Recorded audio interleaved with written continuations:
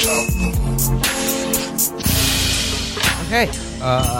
greetings, friends. It's your midweek Champo. Let's just dive right into it.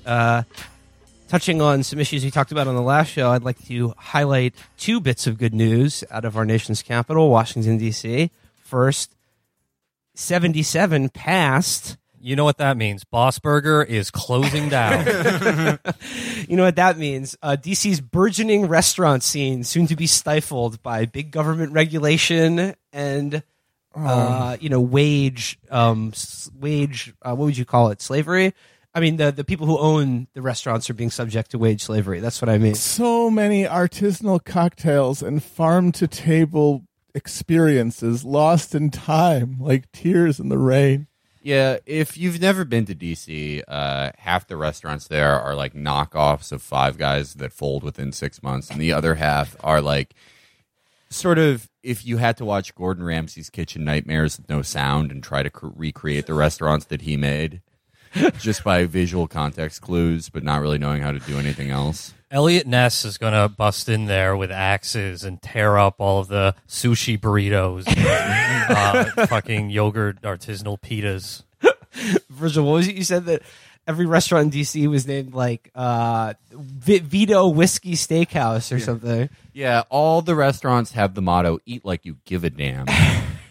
There was we've already talked about Le Diplomat, and I think I've mentioned before on the show that at the height of his power, corrupt shill lobbyist Jack Abramoff owned a restaurant called Signatures. Mm-hmm. That was like that was a considered a very trendy hangout during the height of the Bush administration. This is going to be tough because lobbyists for corrupt regimes are going to have to take Eli Lake to like Fairfax County to stuff him like a foie gras goose.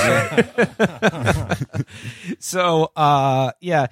I don't know if it was a parody account, but like one of those very aggressive, like Save Our Tips AstroTurfs accounts started threatening me on Twitter the other day because of what Libby and I said about. They were like, again, I wasn't able to like. It wasn't the official Save Our Tip at Save Our Tips. It was at Save Our Tips DC. But then after they did it, they locked their account. Oh, that's like real IRA. Yeah, versus, exactly. Yeah. They locked their account right after they did it to me, which would lead me to believe it's not a parody, which is astonishing to me. But they did tell me that if I ever show my face in DC, I am, quote, green lit. And if I eat at any restaurant, I should expect to be bent over a toilet bowl for at least 3 days. So you have to check in before you come to Ruth's Chris, DC. Could you imagine going to DC and having a terrible meal that makes you sick?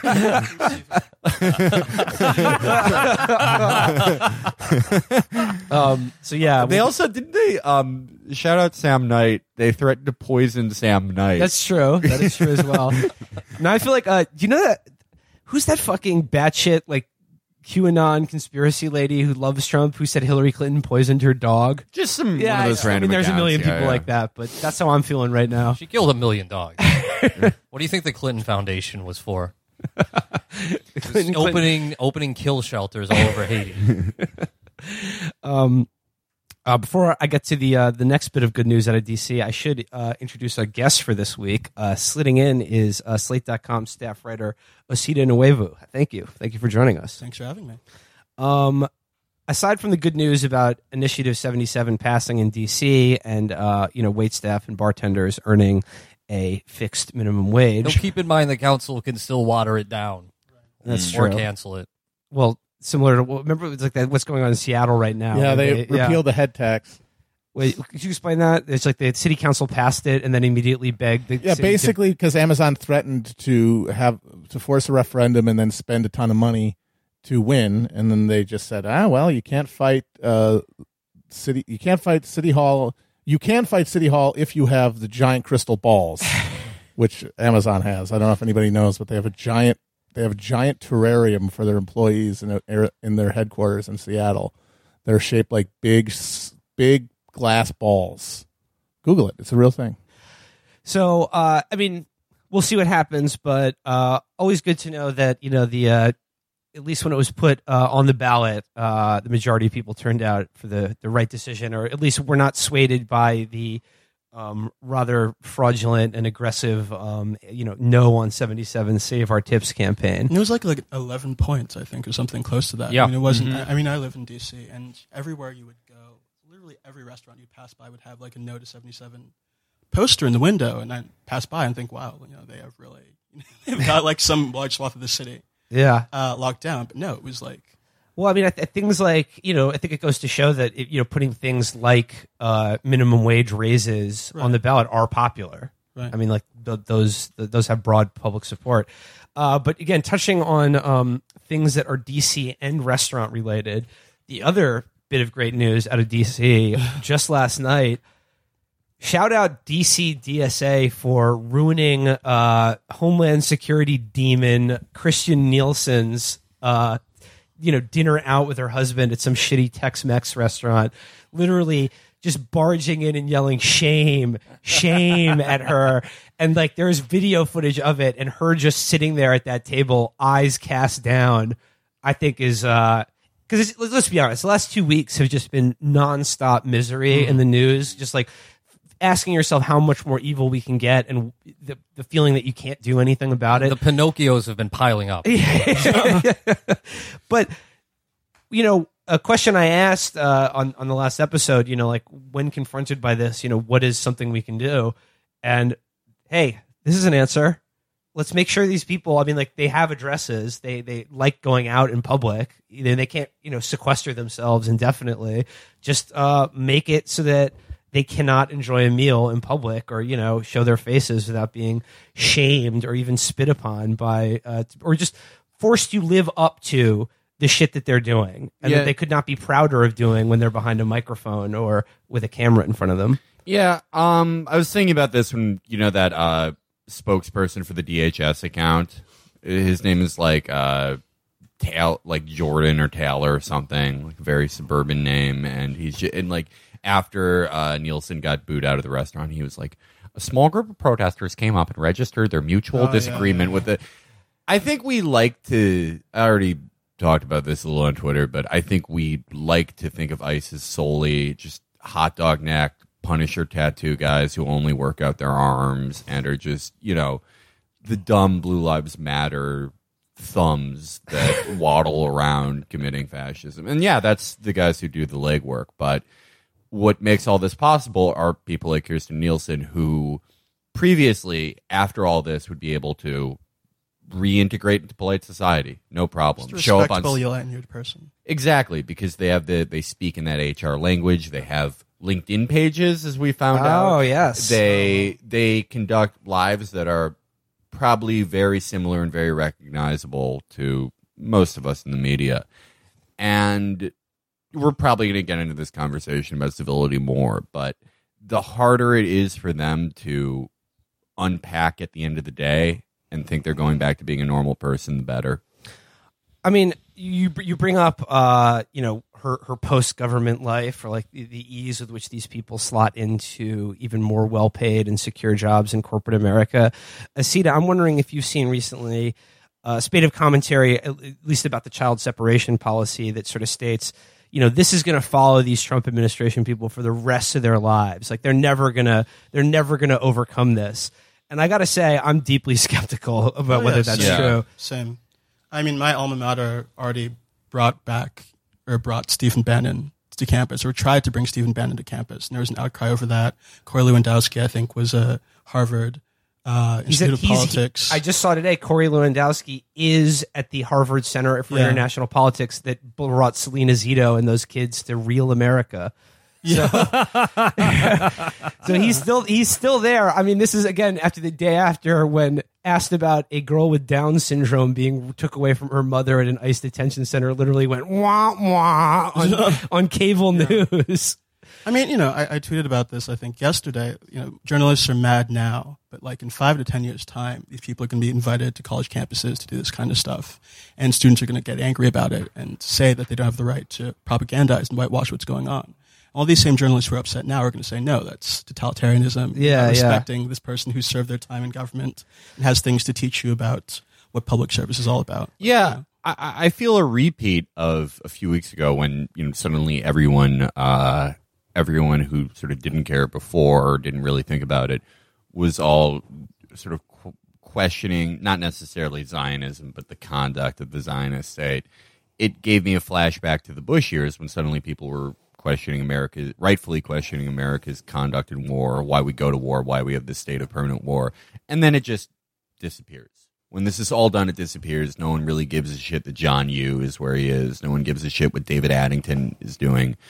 There's no follow-up on these people. And in fact, as you said, they're actively defended to be integrated into the same sort of media academia ecosystem as everyone else. And yeah, for all the outrage now, I feel like most of the popular outrage, it's not going to be there when these people are on fucking CNN in 2025 talking about who won the Barron Trump Twitch primary or whatever.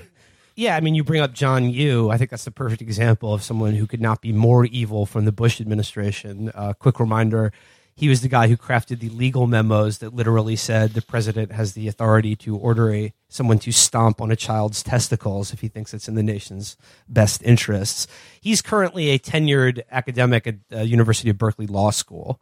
So, he's not suffering any ill consequences for his past associations or actions. There are second and third and fourth acts for all of these people all the time. No, look forward to Kellyanne Conway or somebody theatrically repudiating the Republican Party on television when President Ted Nugent proposes building a gigantic saw to cut off Mexico like Bugs Bunny did to Florida in the cartoon. Speaking to this issue of direct action, like, confronting someone like Kristen Nielsen going outside, making them feel intimidated or uncomfortable. I mean, I feel like from the beginning of this week, the main issue everyone's talking about with good cause is this child separation issue and the existence of these ICE child concentration camps. Again, sorry to repeat myself, but as the week bore on, more and more like the topic of conversation became more of one of these interminable meta debates about how we debate politics. And like the big question is, I've heard from liberals and conservatives, is it okay to compare this to the Holocaust? Is it okay to make that historical analogy as it regards our country's current immigration policies? I think that debate was closed today. There was a Vanity Fair piece that came out this afternoon where a White House advisor was quoted as saying Stephen Miller likes the pictures that are coming out of the border. And he literally said, this guy is like Waffen-SS.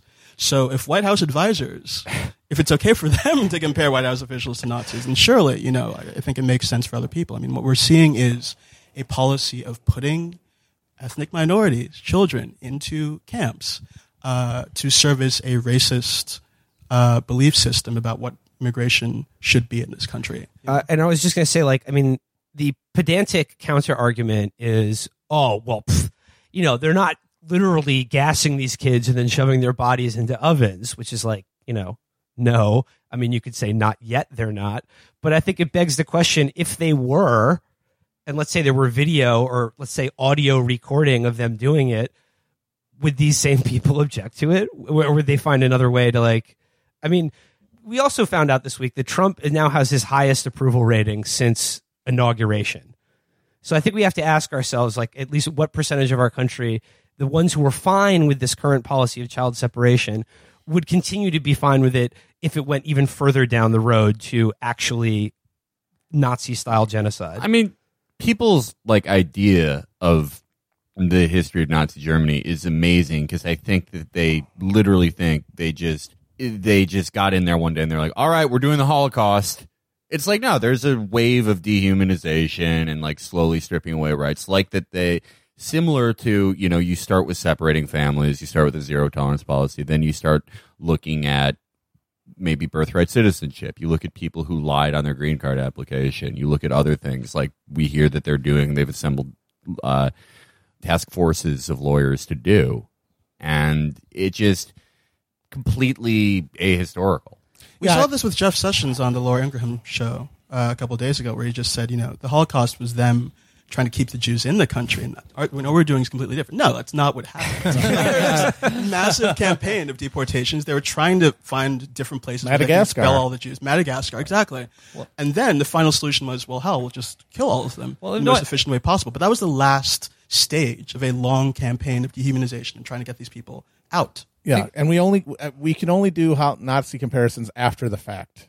You can only do it post facto, to sort of as a historical judgment, which makes it basically meaningless. Like, what is the point of history if it can only be used to sort of render post facto judgments instead of being able to use it to draw parallels to what is happening right in front of you and try to fucking change the arc of history? That's the point of knowing about the past. So in our stupid American conception of history, most people believe Hitler was some kind of evil wizard who cast a charisma spell to convince the otherwise civilized and kind German people to become, brutal, violent, misanthropic monsters. But obviously, we all know that's not the case. And to answer your original question, Will, I would guess 25% of the country. Well, it's just like right when like that audio came out of those children screaming or whatever. I don't think we should, assume that everyone is just like, how could you listen to that and like not be sick to your stomach? I mean, I think plenty of people listen to that and laugh because they'd appreciate it. They'd like more of that to happen. So or they find ways to deny it or just say, hey, those kids, look, a lot of those kids are actors. A lot of those kids are coached by lawyers about what to say. Or a lot of those kids aren't actually the children of the people they're with. So if you can invent in your head justifications for that kind of stuff, then absolutely you could invent justifications about how, they're not really being killed. Or, hey, there are swimming pools at these facilities. I mean, that's the best scene in, that wave of World War II nostalgia from the early 2000s. The best scene in any of those things. In Band of Brothers, the Holocaust episode, where that just fucking oafish baker from the town waddles into the camp, and they're like, you could smell this shit. Like, you knew what was going on. He's like, I don't know, I just bake treats. Like, that's John Podhoretz. John Podhoretz is ordering them. He's not baking anything. True. He's tweeting about how they're not there yet. The thing is, I don't think that most of these people have to compartmentalize. I don't think they have to invent, exculpations or conspiracy theories, because I think deep down inside, a significant number of Americans, a significant number of white suburban Americans believe that it's them or us. Yes. And that if one of the consequences is children get murdered en masse or brown people die en masse, even like talking in the number of millions, they might say, well, I don't know if I want to go that far, but they would ultimately realize that this is in my interest. That's 100% correct. It is them or us, and they see this whole argument as this whole debate happening right now is heart versus head. It's facts versus feelings. Yep. And all of the libs who are sad about what they're hearing, boo-hoo, oh, you feel bad for them, but the reality is we have to keep them out or they're going to swamp us. And that's a hard truth that you can't handle and that I am willing to. And so they turn their lack of empathy into a virtue. Because what are we? I mean, in the argument between head and heart, what are we as Americans trained to prefer? What is a sign of maturity and intelligence? It's when you ignore your fucking appeals to emotions and you look at the hard facts. The hard facts are, if we don't stop them, then they're going to take over, and you're not going to be able to go to get a reservation at a cheesecake factory because it's gonna be turned into a taquiera. Along those lines, Osita, I was wondering if you've been following. It becomes flan factory. I was wondering, Osita, if you've been following the late career shift. I won't say career shift. I'd say career enhancement of Tucker Carlson. Oh, God. Yeah. No, he seems to be the one making that argument most strenuously on television. Yeah, the idea that, if there are people who care more about foreigners than the sort of deserving middle-class white families here in this country, we've got to stop them. Otherwise, they're going to, destroy society. I mean, this is white nationalism. There's no step you have to get to, from mainstream conservative rhetoric to get to what nationalists are talking about. Like, this is straight up the argument that they make. There's no distance between those two things anymore, to the extent that there even ever was. I want to go back to this Nazi thing, because I think one important thing that I do have a problem with in this comparison is not that it's over the top, but I think it's a way of deepening this idea that deep evil is something that happened elsewhere and is foreign to us. And, in America, we don't have terrible, god-awful things happen. But over there, in Germany, in the 1930s and 1940s, true evil happened, and Trump is bringing that over here now for the first time. We had a system, an economic system in this country that was based on children being separated from their parents forcibly. Parents who had often been forced to breed those children with strangers. And this was a system that made a lot of people rich. This was a system that supplied a lot of the world's economy with vital, durable goods. And all the Democrats sort of coming out here and saying, this what we're seeing now is an aberration, I think are alienating people who understand that history, and who know that this country has forever found ways to bind its sense of well-being with the dispossession and the subjugation of ethnic minorities. But if you go in the other direction, don't you alienate the people who don't want to hear, childishly, that America's always been bad? You probably do. I think you do. But I think that there is a far larger pool of potential voters who disagree with that. I think there are a lot of people who are disengaged from politics because people don't talk frankly about this country's history and the reality of the economy and how long it's been subjugating people.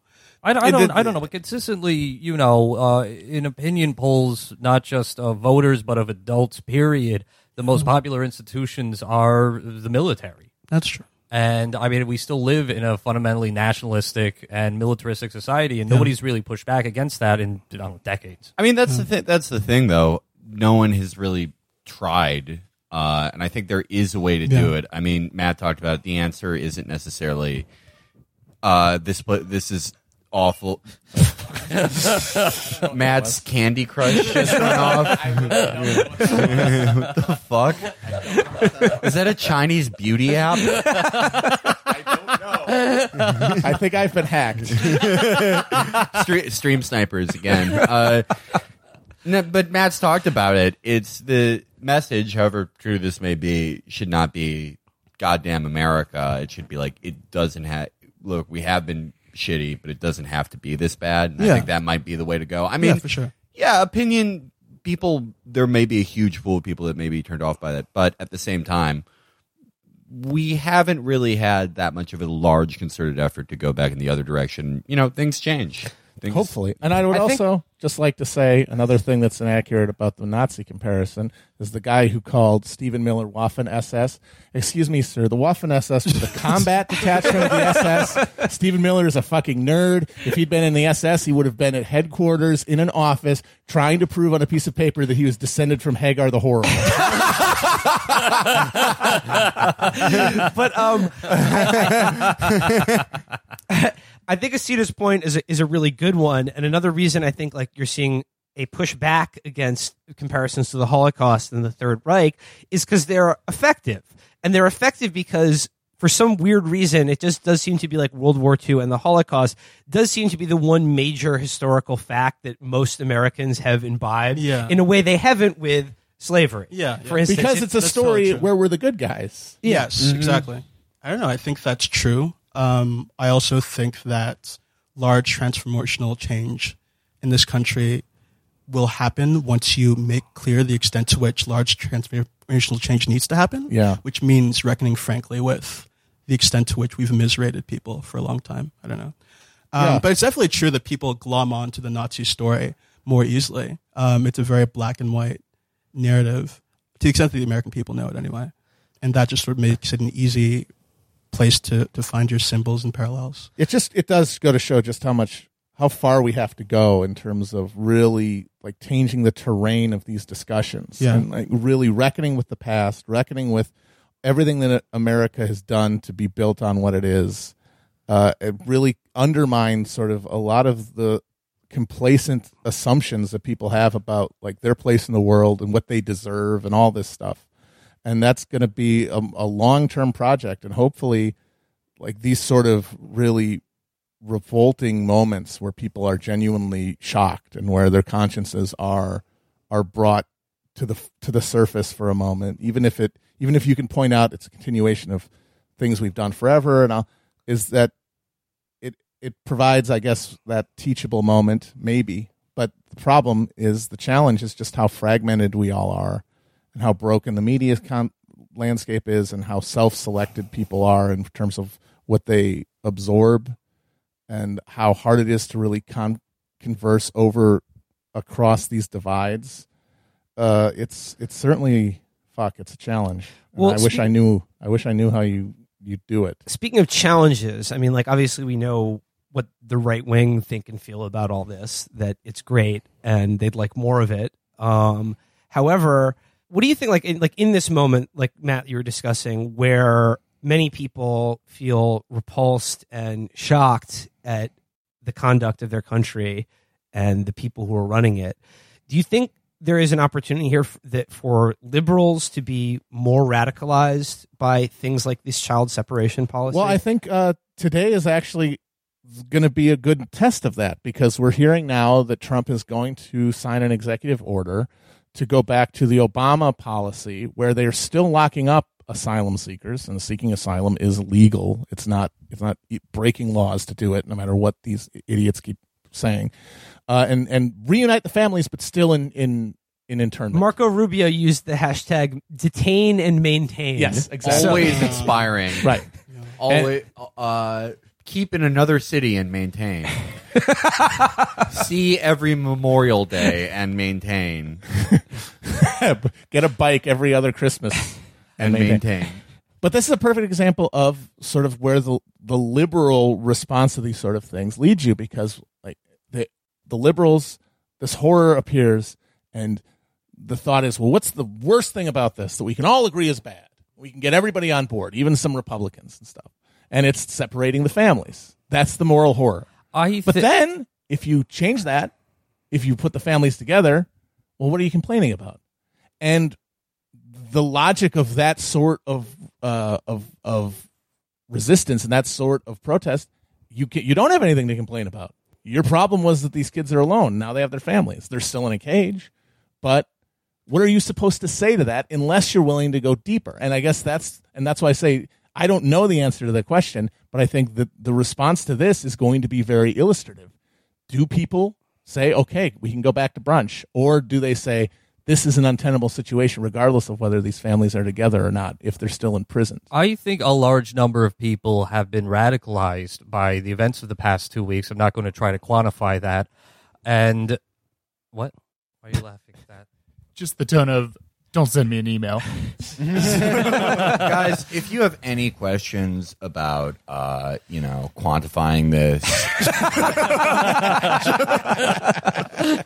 video games, Twitch, just want to talk to me, please email Virgil. Any canon clarifications? I think a large number of people have been radicalized, and a large number of people have been despairing for the past 2 weeks and have felt utterly powerless and utterly incapable of at all impacting the current situation. And as well, a big source of that despair is the notion that these people who are putting these policies in practice, who are engaging with these monstrous people in the administration, will never ever be punished. They'll never ever be brought to justice. And that is a big reason why I was elated to see MDC-DSA's action at that restaurant, because it was the first time in 2 weeks that anyone at any part of the political spectrum has been able to demonstrate that you can do something, you can commit some kind of radical act outside of the current acceptable discourse, outside of the fact checks at tisk.org and outside of the How Dare You Sir hour on MSNBC. And I think, or at least I hope, that a large number of people are going to pick up on that contrast between the bloodless liberalism and the, let's all have a beer with Mitch McConnell and try to work things out legislatively crew, and the radical anti-capitalists and their uncompromising stance. And I mean, I would think that because of the publicity from that action, people are going to be more interested in the DSA, which is good. And if I know people might call this co-optation, but if it does firm up the attitudes of Democratic legislators in the next couple of weeks, that's important too in this pivotal moment. I would also, in addition to what DC DSA did, also Portland DSA, very impressive, surrounding an ICE facility in Portland and literally like stopping people from leaving to the point where a Department of Homeland Security person had to come outside and plead with them, disperse, because these people inside need to go home to their families. So I believe they also stole their pizza. Really? Yeah, ICE delivered pizza, and then they wouldn't that's go past the fucking border, that's so they just ate their beautiful pizza. to me as well, because if right here in New York, that fucking military base in Staten Island that detained and tried to deport that guy who literally delivered a pizza to them and ate the fucking pizza as well. While we're shouting out organizations and people doing direct action, I know there are a billion we could get to, but just ones I immediately know of. PSL in Arizona has done a lot of really good work with sort of people being detained and released from detention camps even prior to this, and getting them legal help and giving them essential supplies. So, shout out to them too. No More Deaths has been working in the Southwest Desert area for several years now. They're the ones who put out the water jugs that we saw Border Patrol kick over and pour out in order to, kill people, obviously. So that's an organization that also deserves your interest and support. In discussing these direct act, like, disrupting someone's dinner or making it so they can't leave or their place of work, if their place of work happens to be ICE. This gets into like a different sort of topic but it's connected, that I wanted to talk to you about, Osita. This idea that, if you see someone like Christian Nielsen being yelled at while she's, just trying to enjoy a meal out, and I think like what you'd hear from a lot of people is, hey, I don't like this policy of child separation at the border, but you know what? You do that, like you see these videos of people yelling at this nice lady getting a dinner. That's how we got Trump, There's like, you're going to be making more Trump voters. Or, hey, Robert De Niro is saying, fuck you, Trump, at the Tonys. People see that? That's a dozen new Trump voters. The millions of regular Americans who come home from their job they all work at the same coal mine / steel mill combination, like a Pizza Hut and Taco Bell. They come home, Roseanne's on, so they go to their second favorite show, the Tonys. Right. And they're like, what the fuck? Yeah. But, Osita, this is a topic you've written about at Slate. I mean, there's one piece in particular you wrote, Liberals, it's not about being nice. And in it, you sort of, you discuss this sort of refrain that we hear a lot. In particular, there's a guy named Gerald Alexander who wrote in the pages of the New York Times about how basically, liberals, they don't understand what they look like, how they come across, how sort of mean they can be, and how that this makes people more conservative. Could you discuss sort of like the limits of that? Really quick. Right. So I read that article, so I looked up the name Gerald Alexander, and of course he's some right-wing think tank asshole. And if you Google his name, one of the top hits is an op-ed he wrote for the Washington Post in 2010. That's the exact same premise as this. Liberals are too elitist and snobby, and they turn people off. He says here, liberals often don't realize how provocative or inflammatory they can be, he writes. In exercising their power, they regularly not only persuade and attract, but also annoy and repel. I mean, where do you even start? I mean, the thing that I think is most important to understand about this argument is that it only runs one way. Right. If you are anti-abortion, nobody's going to come after you and your rhetoric and ask you, well, how are you going to get, young women who donate to Planned Parenthood? Like, what do you like? Isn't what you're saying turning them off? When you say that women Planned Parenthood is chopping up babies and selling them on the black market. Exactly. If you're saying that women who get abortion should be imprisoned or executed, like, aren't you alienating some base of women? But nobody ever asks that question. In fact, what you do to those people is you hire them at the Atlantic. So it's a completely disingenuous framing, and I think, first of all, if it were true that conservatives are emotional enough that, like, when they get pissed off, they move further and further right and towards Nazism, I think that's a moral dilemma that they have to deal with for themselves. But conservatives did not get to where they are by trying to figure out how they could reach across and convince people who are like progressives or like hard liberals to move further. Right, they just antagonize people constantly, all the time, all kinds of categories of people. They demonize gay people, they demonize Hispanic people, they demonize black people. and nobody ever. Well, people sometimes do, but like the focus on the condescension of liberals is all you're going to hear from. Like if New it York like Times a editorial perfect page. example of this is if it were true that comparing your political opponents in 21st century America to the absolute worst horrors of the 20th century, be they, Hitler or Stalin or Mao or whatever, that cardboard cutout of like dictator who kills millions of people. This would be the Soviet Union. Yeah, already. Like if that were true, if that actually cuts against your political interests, then what the fuck have the Republicans been doing for the last? I mean, how many times have they compared Obama to Hitler or Stalin over something like Obamacare? Yeah. You know what I mean?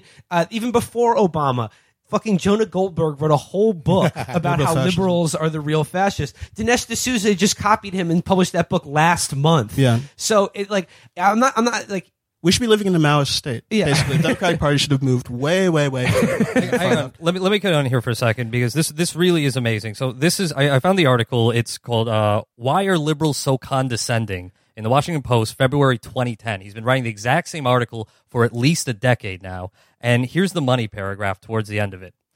Of course, plenty of conservatives are hardly above feeling superior, but the closest they come to portraying liberals as systematically mistaken in their worldview is when they try to identify ideological dogmatism in a narrow slice of the left in a particular moment or in specific individuals. A few conservative voices may say that all liberals are always wrong, but these tend to be relatively marginal figures or media gadflies like Glenn Beck. 2010. What?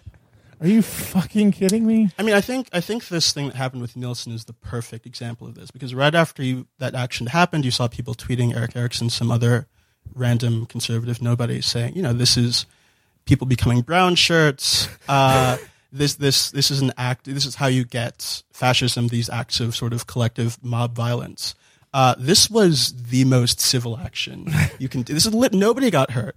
You were there, right? Well, I was outside, but I saw the videos from the inside. They were just chanting things at her about this policy.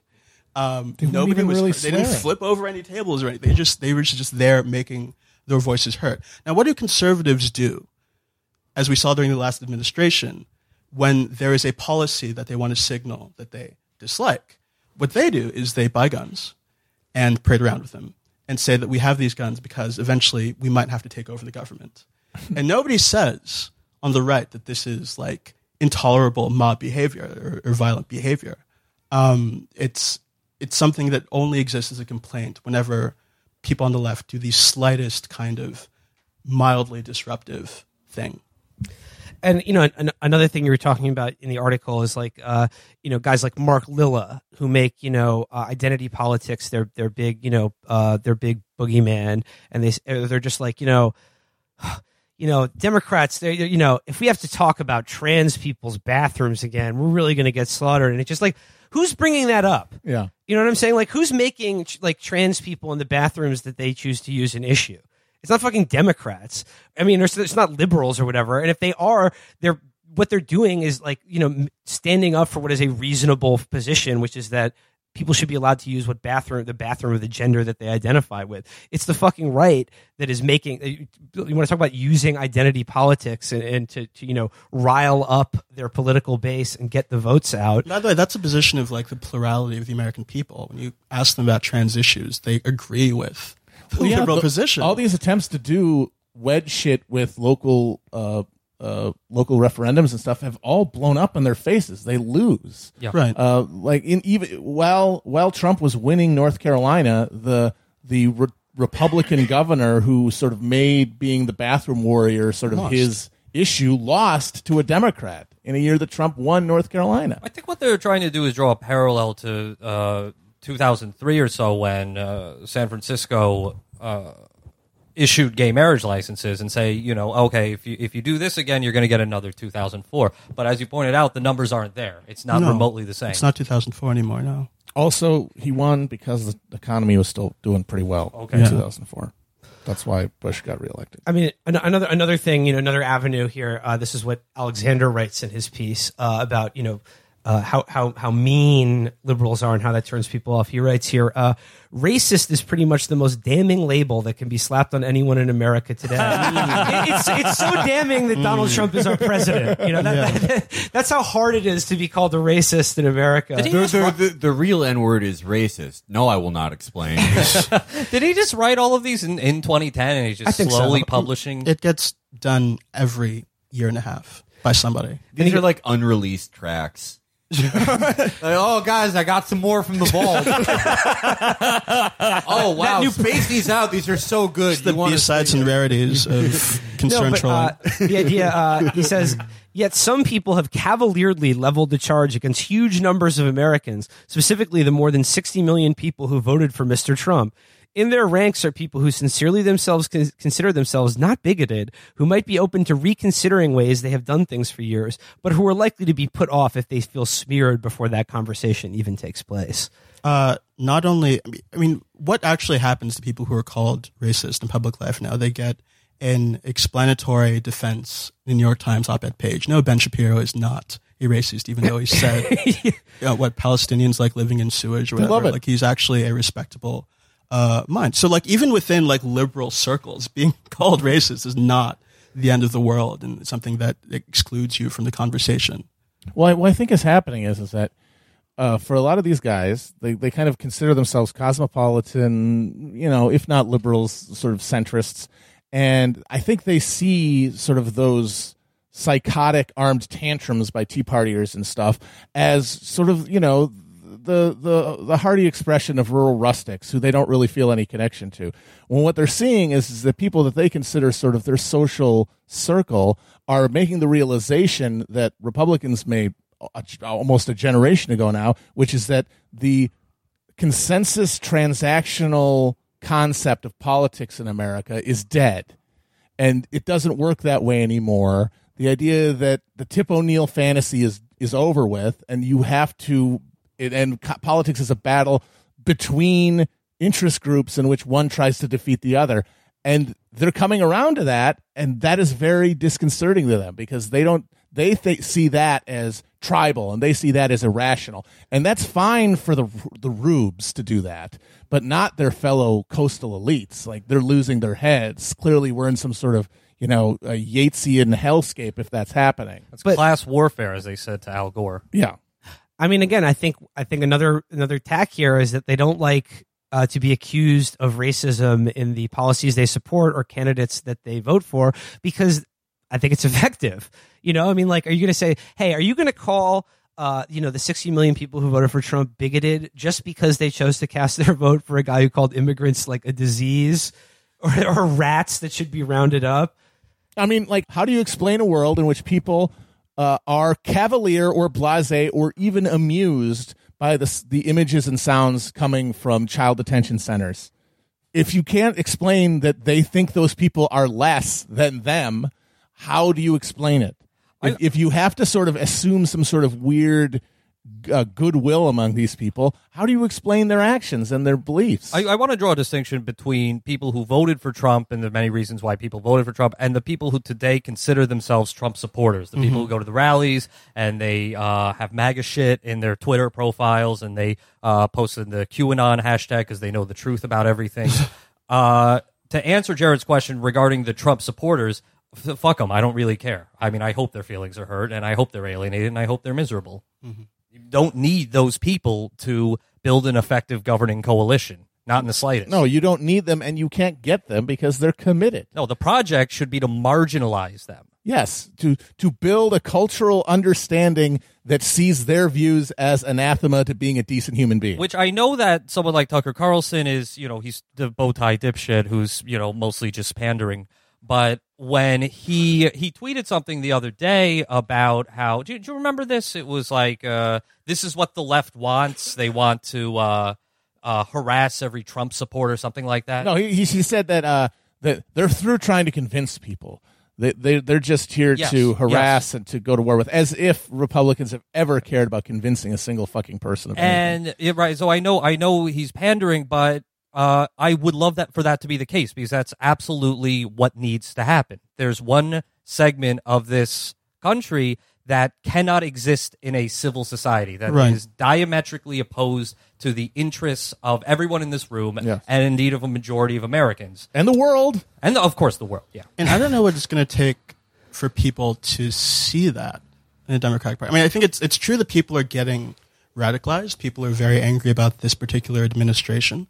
I don't know if we're at a place yet, and it's unfortunate that we're not, where people expand their sort of frame and say that this person exists because this faction within American life is not compatible with pluralistic democracy, and we have to get rid of them somehow. Politically. Yeah, I also Politically. Right. I do, when people get to this conversation, though, there's a little bit of a cause for worry, because it's like, are we getting to the marginalization part before we get to the part where we have something for the masses of people that didn't vote? Yeah. Because you can't really do absolutely. that first thing without the next Yeah. thing. Yeah. You There just go needs- straight into the marginalization. People are going to go either, well, I don't know what this is, or I'm still uninvolved. It just sort of action without result. I don't think it's an action. I think it's a guiding principle and a long-term goal. Whether or not it's attainable is an entirely different question. But regarding your question about, when the Democratic Party kind of changed its ways and realizes this, I think slowly some members of the party, especially the ones running for president, are cognizant of that. I think there's a lot of organizational inertia there, an old way of doing things. Yeah. But as well, and this is the only one I'm really sympathetic to, is that they have to handle the fact that the country's gerrymandered, and that their electoral, guiding strategy is, okay, well, we kind of have to appeal to some of the shitheads because they constitute a majority of districts. We did get to a space where we completely marginalized the position of supporting Bush in 2007 and 2008. And here we are again. Yeah, because there was nothing positive attached to the condemnation of Bushism. It was just, this is bad. What's good? Hope, change, to be determined. Getting good Republicans to Yeah. oppose Bush. Right. It's like- that's the key thing. Yeah. Well, yeah, and that cuts against having any kind of positive Exactly. vision, because it's going to go against the interests of these people, and they're going to say, well, hold on a minute. I agree with you that some things aren't acceptable. And also, but anything more than that is too far. The other obvious difficulty is when you start making broad charges against the Republican Party, you have to deal with the fact that the Democratic Party has helped them do a lot of the bad things that they have done, which is going to, to do that, you have to dislodge some people who had a hand in that. You have to get rid of them. Absolutely. yes. And those people are still running the party, but that's obviously one of the major obstacles. So I don't know, if you have to clean house, and once you clean house, you get rid of people who have this sort of this compromised history, and you're able to make broad indictments more comfortably without having to fear that you're ignoring part of people who are still there and running things. The best thing we could, it's not really possible, I guess, but God, if we could just overnight make the Democratic Party not exist anymore, because it's just, it is, all it is a dog shit brand that means nothing positive to anyone, and that taints anyone who picks it up. Even people who say, no, it's different this time. They're like, yeah, you're the dipshit Democratic Right. Party. You always say that. If it would just, literally, this is America. We love brands. If there was a different goddamn brand, but it would also have to come with a different architecture of power and a different funding structure and everything. And that's the real fucking long march. This is the perfect segue into this week's reading series. If we're going to talk about sectors of the American public that are basically impossible to dislodge from our politics and are largely have their bony arthritic fingers on the steering wheel. This is them. Yeah, yeah. I'm going to go stigmatize the bathroom for a second before we start this. The dingleberries and the asshole of American politics. Now, on our last episode, we did a reading series about Selena Zito's Project Main Street and hashtag IO opening or whatever. And by the way, I want to. Somebody pointed out this online. One of the towns they went to, Londonderry, New Hampshire, is actually very wealthy. Oh, no shit. Very Yeah. affluent. Yeah. Not in any way hard scrabble or small town or anything. It's a bunch of fucking people who moved out of Massachusetts because they don't have a sales tax or state income tax. But this is But Well, this is much the same. we discuss. Yes, I mean these people absolutely this is the same. But no, we discussed this sort of the phony brand of post 2016 election journalism of trying to find out of work steel workers to ask them why they voted for Trump and having that be the stand-in for like, this is Trump's base of support, the white working class, to use a shorthand.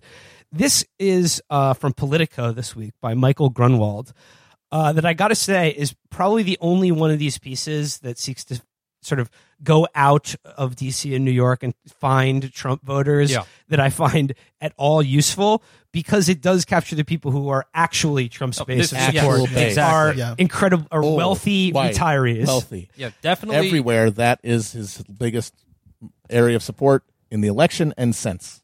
These people are not working class by any stretch of the imagination. Let's just get into this. This is called Generation Pickleball. Ugh. Welcome to Florida's political Tomorrowland. Ugh. This is a profile of a gigantic gated retirement community just outside of Orlando called The Villages. That honestly should just be called The Village, because it's like that spooky movie, and there's a twist ending. The twist ending being that they're actually living in the modern world. That's just as true for this segment of the population. Oh, come on. Did I just spoil that movie for you, Virgil? He's dead the whole time, by the way, in Sixth Sense. Okay, so there is some amazing color in this story, and it's also again white. Predominantly. It's also incredible. It's incredibly telling about the mindset of the Trump voter. Like we said, how can you hear audio of kids screaming and being separated from their parents and be like, good, more of that, yes, please. The answer lies in this article.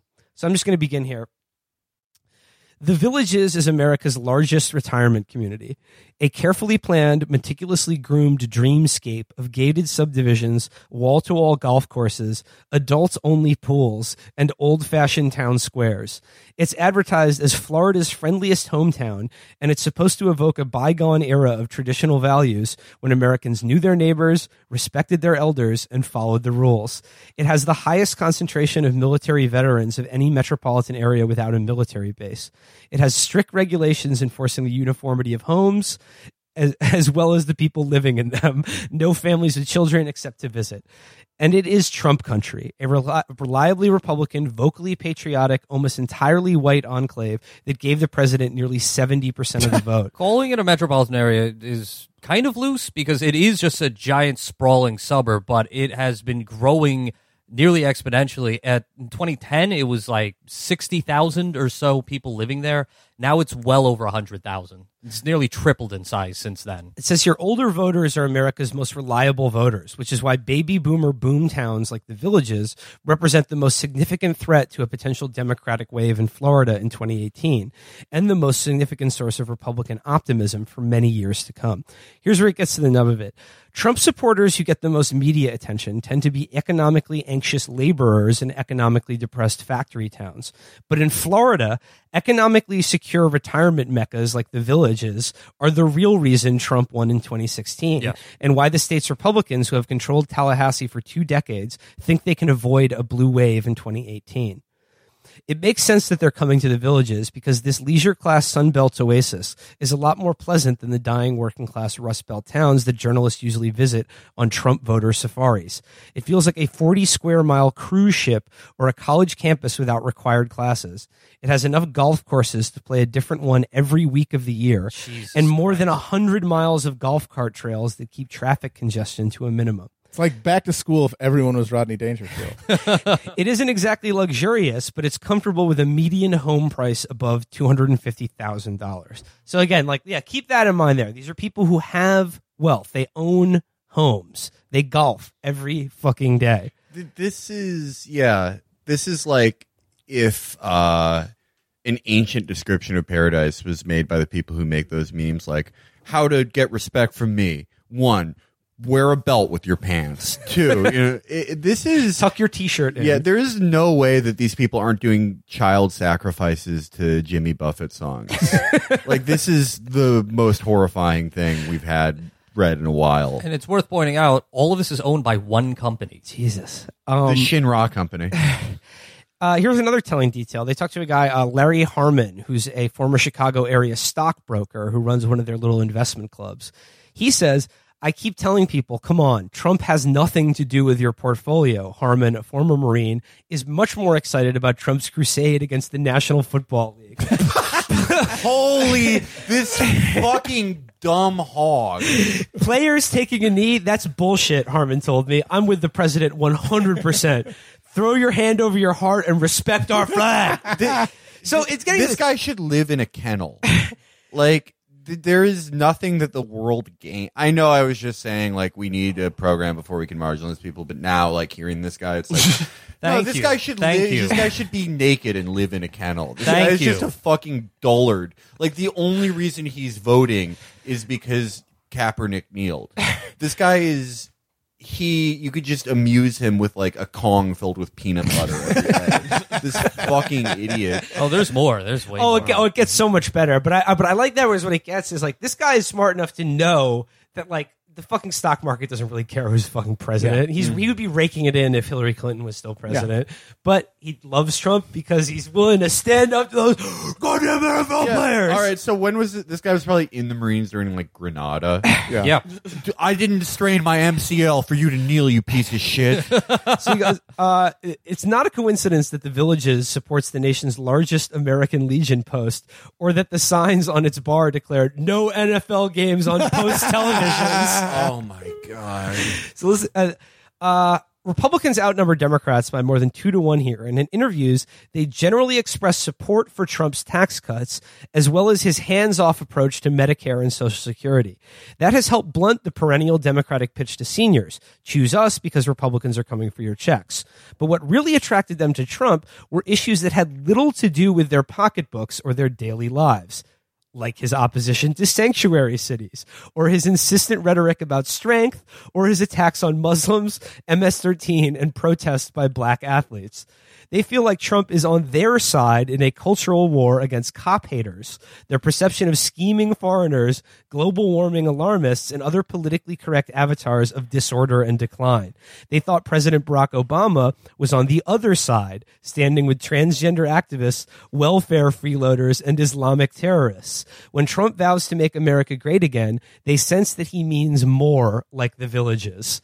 Oh, let's hope so. Yeah, these are the people you alienate by talking about bathrooms. And good, I want them to be alienated from the mainstream. Yeah, if like just tomorrow Trump like saw a Gangland episode that impressed him and he's like, actually, we're bringing every member of MS-13 over. It could be double citizens and they get 10 times. Like just for some reason, like their lives wouldn't be affected. These people are more likely to be beaten to death with a golf club over like some weird mishap that started on kink.com than any gang shooting ever. It really is like living in a village where there's law and order and people take care of each other, said Baxley, who owns 3 funeral homes in the Villages. Boom times for him. Trump tapped into that sense that the rest of America isn't like that anymore, and some people don't have to follow the rules. This is Jonestown for people who smashed Dixie Chicks records. That's what this is. Like this is like a cult. And again, is there a fact check out there or a civil, polite, reasoned argument that could reach these people? They're telling you point blank, I don't give a shit about the economy or any policy that might affect my life. I care that he's standing up to largely imaginary evil villains that lurk just outside the walls of my gated village. I think it's important for people with like a certain political program to believe in the ability of people to change, but these fucking people have always been like this and they will always be like this. What's so monstrous to me, in addition to all of the myriad just disgusting exemplars of racism and hierarchy, is that they think they're defending some city on a hill, and it's this. This is the culture that they're willing to kill the world for. They would see a million people stacked, like corpses stacked on the fucking Mexican border to protect what is essentially a giant open air TGI Fridays that's going to be underwater in 50 years anyway. Yeah, that is the fucking world that they're willing to just countenance any amount of bloodshed to maintain. They want to do the Crusades for the entire world for the Billy Big Mouth bass. Here's some more good stuff. One recurring phrase from veterans at the Post was that they were 100% behind Trump, even though they might quibble with his tweets, his extramarital activities, or even his policies. Chet Sturgis, a 78-year-old Oh my God. a 78-year-old Navy veteran who served on an aircraft carrier during the Vietnam War, disagrees with Trump about trade and immigration. He spent time in Juarez as a manager for Ford, and he believes a border wall would hurt America as well as Mexico. But he said he still is 100% aboard the Trump train because the president respects the military, stands up for freedom, and calls out the right enemies. I love it when he says fake news, Sturgis says. I only watch Fox because they're the only media that tells the truth. Hannity especially. You fucking clapping seal. You I fucking love- dumb shit. I love what he said, what the president says his catchphrase. I also voted for Urkel in 1992. The voting officials keep warning me I can't vote with pogs, so I just ate them. I choked on them. I didn't get to vote in 2012 for this reason. I just imagine thinking, the one channel that I watch that I like and that has the shiny images and everyone's yelling and their faces are all red and they got big veins pop. They're telling me the truth. How would you know? I'm not comparing it to anything. Well, it sounds right. It sounds like what I think is happening, so it must be the one telling the truth. You could wipe out about half of the worst part of the electorate, not like kill them, but just from the voting rolls by giving them a busy box and be like, here's what you vote on. You get as many votes as you like. And they'll be like,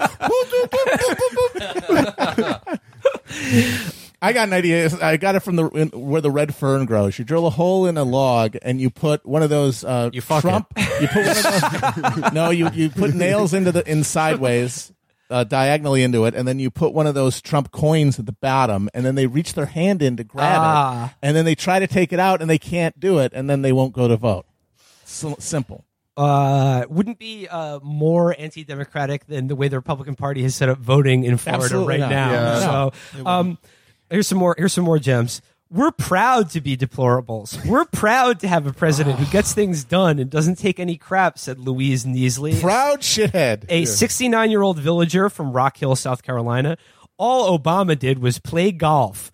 When I pointed out, listen. When I pointed out that Trump plays more golf than Obama did, she didn't miss a beat. Okay, but then he goes to work. He may golf for 7 hours in a row, but when he's done, he gets in there and he watches extra. I think David Roth made this point on Twitter, but like, I love all of the euphemisms journalists and reporters have to use now to say that Trump isn't lying. So they said Trump promulgated a falsehood today. Yeah. But even better than that is all the euphemisms that where they try to transcribe with what their sources are telling them that doesn't make it sound like all he does is yell at TV all day. They're like, Trump met with his advisors after seeing a news item that disturbed him greatly and decided to reverse course. Executive time, baby. Yeah. He gets to work after smash cut to. A lot of people say that people are unfair to Jennifer Lawrence, but actually you can tell she's a very nasty person. Look, he watches more Fox and Friends by 7 a.m. than the rest of you do in your entire life. Yeah, he has been on the phone with QVC late into the night. Neasley and her boyfriend, 78-year-old former Marine Joe Campbell, believe Obama dragged America into a virtual state of anarchy. Yep, absolutely. Even though crime rates have been dropping for decades, they carry 380 Berettas when they leave the villages in case they encounter carjackers. Damn right. Hover around jackers. A hover around with a 50 cal on the front. Yeah. The warthog from Halo, but it's like bumper sticker on the back. My son dropped out of the Naval Reserves. He goes, damn right, it's dangerous out there, Campbell said. And even though the population of undocumented immigrants did not increase under Obama, Campbell is sure they've been pouring across the border. We need the wall because a lot of them are rapists and killers. And the ones that aren't, I'm tired of paying for them. Campbell says he beat up 2 hippies who spat on him and called him a baby killer when he returned from Vietnam, and he's just as disgusted by those who protest police brutality today during the anthem. He thinks that happened. to him. He thinks that it did not happen to him. Let's get that out there. There's a 0% chance that happened. But you strap him to a fucking lie detector, he thinks that happened to him because he saw it in a movie, and in the past 40 years, all the prions and fucking KFC in his brain have turned it into a fucking piece of cement. And it's turned that memory. It's like when fucking Reagan thought he'd liberated Dachau because he saw it in a fucking movie. Campbell intimated to me that after his friend got his legs blown off in Vietnam and he started his shrimp company. No, yeah, Matt, you're exactly right. If you hook that dude up to a lie detector and asked him about that anecdote, it would be a flat line. Yes. It would not tremble in the slightest. I guarantee that story was originally one. Then he met another Vietnam shithead who said, "Yeah, I also did that." And he said, "Oh, actually, I did too." Yeah, I haven't had an easy life. Yeah, my mom had to fuck the principal of the school to get me in, but you don't see me asking for handouts. One time, some liberal sheriff chased me through the woods, and I had to use a bunch of booby traps in the Pacific Northwest to stop it before Richard Crenna talked me down. Yeah, that sheriff was trying to make me watch the NFL. I just didn't want to be hassled. When I was a child, these two burglars tried to break into my house, but I used elaborate traps to foil them. You know, I had easily over 100 puppies, and then this liberal bitch from the fashion industry. It was Anna Wintour. The Trump fights against her every day. Another view from the villages. 98% of the villagers are white people. Really? And that's surprising. And their attitudes towards other people, including immigrants and minorities who work here as landscapers and roofers and waiters, sometimes go beyond politically incorrect. When I asked a 73-year-old former factory supervisor named Sam Huff why he... These aren't real names. All these names have double chins. Me and fucking Felix created all these guys on Twitter in 2014. Me and Matt found like a bag of K and blacked out, and we were just like, "All right, dude, wait, his name is fucking. How about his name is fucking Hunter Tuggle?" And we're like, "Nah, that's too unbelievable." Now they're all in here. Bliff Gunson. So when asked when Sam Huff was asked why he liked Trump, he replied, "There's a lot of Mexicans in this country, and something's got to be done about it." Why? Why does anything need to be done about it? All right, there's a lot of fucking dipshit like assholes who think, "Oh, you know, I'm kind of a mutt." You need to go too. You need to go more. Here's the last bit. Like this is the other thread in all of this, which is conspiratorial nonsense and religious end times. Hell yeah, apocalyptic thinking. Melvin Witten, pastor of the New Freedom Fellowship Church at the Villages, is about to introduce the first speaker in his God and Country series for a message titled "Exposing the New World Order and How It Affects Our Freedom." Right on. But first he shares an inspirational quote with the crowd in the pews. "As long as we have God, we are never alone." Witten also asked the president of the Trump Club of the Villages, David Gee, and Tampa-based author of a book called Trump and the Resurrection of America, John Michael Chambers, to say a few words. John Michael Chambers is like the most respected man in town because he's the only one without a stupid name. They're like, "How did you do it? How did you do it?" Said Scott Bloop. Although I have to say that he does have his name sounds like he was indicted but not convicted for trying to kill Jesse Jackson with a fucking grenade launcher in 1989. Yeah. "I believe it was divine providence that put Mr. Trump in office," Witten explained to me later. The featured speaker is Alex Newman, a journalist with the far-right John Birch Society's magazine, and his topic is the socialist, globalist, atheist conspiracy led by the United Nations and the government school system that's brainwashing American children into ignorant collectivists who abandon their churches and rely on CNN fake news for their information. Honest to God, I feel sorry for the John Birch Society because you're this like old, venerable, conspiracy-minded, like crazy organization that's been doing it since the late 50s, early 60s. And then you have like QAnon come on. With like these, like people are being held in like the bottom of pizza restaurants. What do you do to like compete with that? They need better social media. This is why everyone needs to pay a social media consultant. You don't do it in house. Yeah, the John Birch Society, I think probably in some way, it's like if you were listening to like Grandmaster Flash in like 1980. and you see Rap now, you're like, I guess it's cool that it's big now, but it's like I was really there from the beginning. Right. See, the thing about the John Birch Society is that they do have a social media manager, but the problem is that he's been doing all of his tweets on a typewriter that he doesn't know is connected to the internet. Yeah, John Birch Society, they really were like just any book you read about like 60s or 70s politics is cool because it's just often it's just like everything was a smoke-filled back room, but in the corner masturbating openly in that smoke-filled back room was the John Birch Society. They just always show up in some part near the end of the chapter being like, and the John Birch Society was working on connecting Jack Parr to a scheme to steal children. Yeah. It's like what Eisenhower happened to as a, Lyndon LaRouche. Yeah. You know, like he's just out of the scene now that Jones is. He's got his fans. You know, his fans are never going to leave. Diehard. He's got good social, I think. Yeah, 'Cause I think he's staying relevant. They've got a blog. yeah, Eisenhower as the communist agent is like the OG fucking Yeah. conspiracy. Well, that was Nevermind. That was so for good. right wing, like modern right wing conspiracy. That was Nirvana's Nevermind. Yeah. No, seriously. And I gotta say, a little overproduced as conspiracy theories go. Here's a perfect quote. Especially keep in mind where it's being said. Do we have any believers in the hoax of man-made climate change here? Newman asks. The audience laughs derisively, and not a single hand is raised.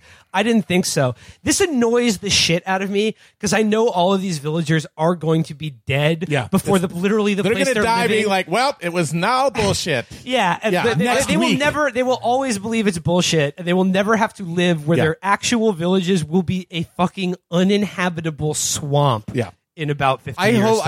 hope they live long. I hope that there's like some sort of fucking like Bane tank that fits on the back of their golf courses, their golf carts, and they have to live forever. And they die when like a mosquito who's blown up to the size that they were during the Jurassic period flies into their throat. I mean, I'm mad about these guys, but I think I'm madder about the people who are younger than this, who are denying it, who you know when they're older and like the effects come obvious. They're like, oh, how could we have known? You guys are getting angry over nothing. You need to be civil about the reconstitution of our society and let us keep Look, our all right, stuff. that's why pencils have erasers. Okay, Yeah. we made a goof. Yeah, but when they get old, they'll have a different solution for it. And it's going to be gated communities like the villages that continue to fucking consume the world's resources. floating gated communities. Just a disgusting anus on the fucking Can we just get a body fucking, of the planet. Can we get a funnel so that all of the melting ice caps just drop on these specific cities?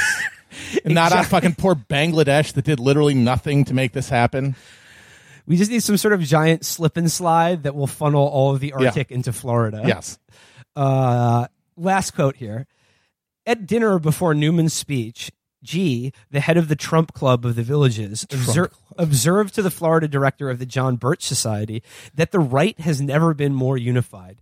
I used to think of y'all as extremists, he said. Now, when I listen to your message, it sounds pretty mainstream to me. No, he's right. Correct. Wait. Get to the quote about the company and the landscapers. But he is 100% right about because that was the big claim was always, oh yeah, we're a big tent over here. We got libertarians. I know the word vendor was in it. Just search vendor. Classic liberals and it's like, yeah, everyone's a Nazi now. 100%, all of them. They're 100%. They're all Nazis because they all see the writing on the wall. They all think that we're going to get swamped for whatever reason. Certainly not global warming. Yeah, And so yeah, they're all on the same I page. can't believe I missed this one, Virgil. Okay. The company does set a conservative tone. The leaders of the company that owns the entire thing. I mean, Yeah. you want to talk about Peter Thiel making a seastead Libertopia. I mean, sorry, some company has already done this. They've already made a helltown. The leaders of the Democratic Club recently asked for financial support like the Republican Club had gotten. The company wrote back that it had chosen to focus on giving in a different direction. The Democrats also gave me a memo the company circulated on last February's Life Without Immigrants Day, demanding the names of any laborers who skipped work so they could go on a list of, quote, radical individuals ineligible for employment by any of the vendors serving the villages. That's literally what the White Citizens Council did. These protesters are trying to cause harm to the villages. These actions cannot and will not be tolerated. No, that's the White Citizens Council. That's what they would do. They would collect information on people who were supportive of the civil rights movement so that they could be fired, or if their bosses wouldn't fire them, to pressure their bosses into firing. Hey, don't worry, guys. Jonathan Chait is on this violation of free speech. You know how we talked a couple weeks ago about how there were all those Osprey crashes? Yeah. Is there any way to get the military to test the osprey above this village? Because they would probably be in favor. It's like the U.S. military wants to test their They would brand. volunteer. Yeah. I'm just imagining the end of Outbreak when they've got the plane God, yeah. with the daisy cutter on it, and Dustin Hoffman talks them into not blowing up the town. Only it ends Yeah. slightly differently. So one thing I think should be said about this. I think it was the wind shear, sir. Yes. One thing I think should be said about this category of people is like this is a familiar archetype in American politics. Like there's always been this idea that like when voters get older, they turn into these like crotchety old people who are very possessive. They don't want to relinquish the wealth that they've built up and blah, blah, blah. That's a story we tell ourselves. A couple of weeks ago, I don't know if it was a study that prompted this or what, but there was this piece in New York Magazine about how what actually happens to the electorate is that people who are poor, people who are struggling, don't often make it to where, Yeah. old age. Yeah. So They we don't believe, get old. all the people who are left are these people who have done really well for themselves through their lives, have managed to keep themselves healthy, and are thus reactionary in their beliefs. Like, if it were the case that we had a system in which people were taken care of, you would see a lot more diversity Yes. of belief amongst the Yeah, older that's literally population. just winnowed down by our the- fucking beastly system of like social Darwinism. For the phrase should be, if you're not lefty when you're 20, you have no heart, and if you're not conservative when you're 60, your heart attack didn't kill you somehow. Like that, yeah. These are the people who could afford, like, had good health plans, and despite their lifestyle of fried chicken sandwich based protests and like drinking 12 ice cream coffees and a day also- because they asked for their name to be like, Blue Lives Matter at Starbucks. And also They were literally fine.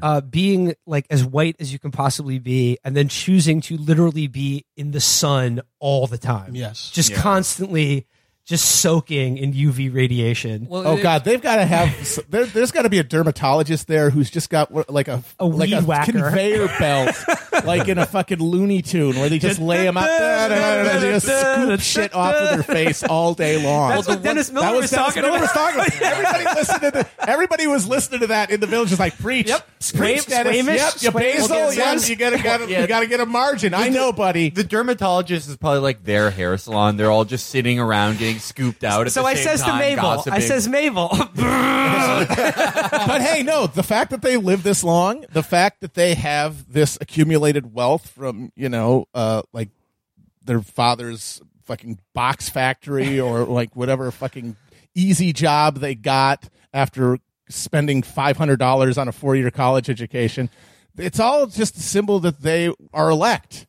Yes. It's proof that they don't Calvinism, have to they don't have to do anything virtuous to be shown to be worthy of it. The fact that they have it is proof that they're virtuous. A big reason why they moved there is because Florida has no income Yep. tax, which is obviously to the detriment of everyone who isn't privileged enough to get to live in the old people city for Mr. Show. It is a fucking libertarian castle, basically, a fortified compound. Yeah. Though, actually, I want to wheel back to an earlier point. When I say marginalize these people, and I know obviously it won't happen, but if the Democrats could ever retake power in Florida, they should immediately cut the villages into 10 different congressional districts. Yeah. I have another idea. Giant dome. Just a big, clear bubble top. And then they can stay in there, but they can't leave. And they don't get to vote. And nothing, like, that's all they have. Can I add something on that just to rope back to the beginning about a dome? That these people are like the most insulated, pampered, free from outside thought or action of anybody. And they are the most deeply brainwashed into the Trump cult. So the whole idea that confronting conservatives with like liberal thought is only going to make them more conservative is totally invalidated by the fact that the most insulated are the most themselves. So go tell Cop he's a Nazi. Yeah. Or go into the villages and just make them all go down to the country, like during the Cultural Revolution. And make them all become fucking dishwashers in the Bronx. I mean, as Matt pointed out, at least the Nazis have the excuse of having lived through the Great Depression and the Weimar Republic. Yeah, exactly. That's the thing. Or World War One. Yeah. This guy was a World War captain on an fucking one. aircraft carrier during Yeah. Vietnam. I'm Yeah. sorry, that wasn't the Mekong Delta. Yeah, buddy. But if John McCain's on that carrier, Oh, yeah. Watch out. Yeah, these people's like Weimar hyperinflation was like Obama saluting with a latte. Like, It was miniskirts. Yeah. Like it was. Yeah, the second battle of the Somme is when they canceled Last Man Standing.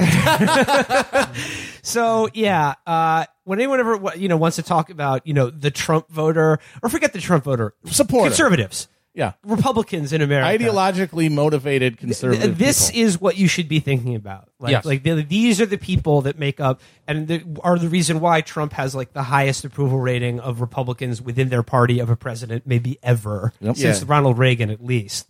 So, and then again, all the conservative commentators who want to tell you that they really dislike Trump and there's got to be a better way. Sorry, these are the people who support you. Yep. Yeah, That's who you got. you So- don't. Yeah, it's good to listen to people who are uninitiated, maybe even voted Republican and regret it. Just, you just don't have to do anything for people whose main pastime is going to Panera and calling the police on people they see with, like, men they see with earrings. Like, you don't have to. Another point I want to make. It was stressed several times in this long profile, but in addition to golf, their other main hobby is just voting. Yeah. Voting in every election, turnout all the 80% time. plus, even midterms. Yeah, just huge. Always vote. Love voting, which I gotta say, does make me a little suspect of people who are very cavalier about just fuck voting elections. I mean, if there were a considerably large, a similarly large group of people who were this fanatically dedicated to voting but weren't irredeemably evil, that's something to build off of. Well, I don't know. The old anarchist slogan was always, if voting mattered, they'd make it illegal. And the thing is, they kind of are. So that shows you that it's not the end all be all, obviously, but there's a fucking role for it because they are afraid of people who don't voting. They are afraid of what would happen if that were to be the case, including Democrats. Those establishment Democrats. And I do want to point out, whenever we shit on the Trump swine, and they are swine, we don't need your holier-than-thou tisk-tisking that we're talking about the poor factory workers in steel towns and your romanticized version of Appalachian, the white working class. No, we're talking about these people explicitly. Refer to the article from now on. Do not contact me ever again regarding this matter. Except on literally any other matter. Please contact. Guys, Twitch stream tonight for Michael's birthday we're going to be interviewing Trump voters, getting their position about their America with sympathy and empathy for both sides. And if you don't like it, contact Virgil. And then you're going to shoot them in the head in a virtual playground of deck building and of treasure discovery. Oh yeah, Trump. I mean, these people would like Fortnite because they get to build a deck and shoot invaders. They would like Fortnite because you're doing violence to foreigners at way more than Trump is. I just unlocked the Lieutenant Cali skin. We're gonna all actually dive out of an airplane into the villages and then immediately start ransacking people's houses for weapons and supplies. Yeah, well, the storm that comes in is like asbestos. Fortnite is now pay to win because you can get a Ben Shapiro skin and its hitboxes are way smaller. All right, well, I think that about does it for us this week. Osita, thank you so much for joining us, and I think we should be played out to a little going on a holiday. Going on a holiday. Until next time, guys. Bye. Hey there, what do you say? We're going on a holiday. Going to Yellowstone. Going to Wisconsin Dells. Going to Valley Forge. We're going to Branson Mall. Doesn't matter what you say. We're going on a holiday.